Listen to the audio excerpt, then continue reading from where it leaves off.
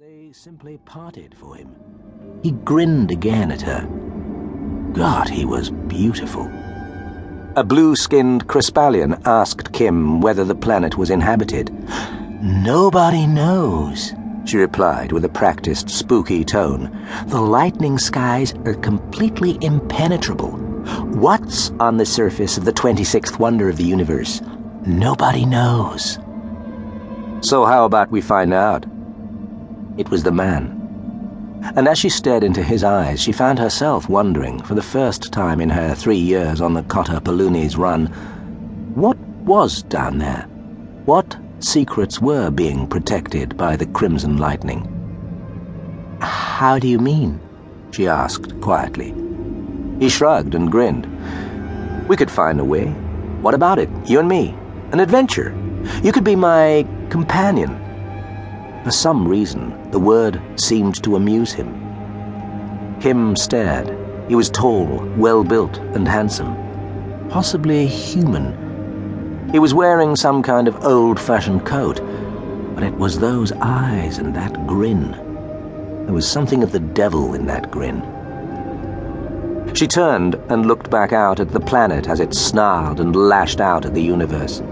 She stared at the crimson skies, with its clouds the color of blood, and she suddenly appreciated its terrifying beauty.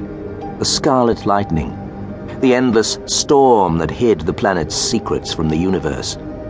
And for the first time, Kim Ashman, already feeling old at 26, wanted to know what those secrets were. She needed to know. She turned back to face the crowd, to face him. But she'd turned away for too long. He'd gone. Down on Cotta Paluni's world, a flash of bright white light signaled the arrival of Captain Jack Harkness. He looked up at the scarlet lightning and grinned. Rain, the color of blood, lashed down on him, and loud thunder rumbled across the skies. It was terrifying, but so fantastic.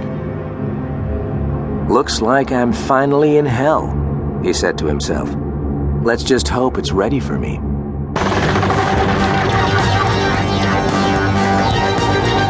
Torchwood, Red Skies by Joseph Lidster.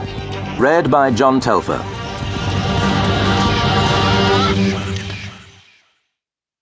Jack Harkness surveyed the scene around him. He was in a city. Grey buildings huddled together under the red lightning. He watched people splashing through red puddles as they went about their business. They looked human, but their skin, like their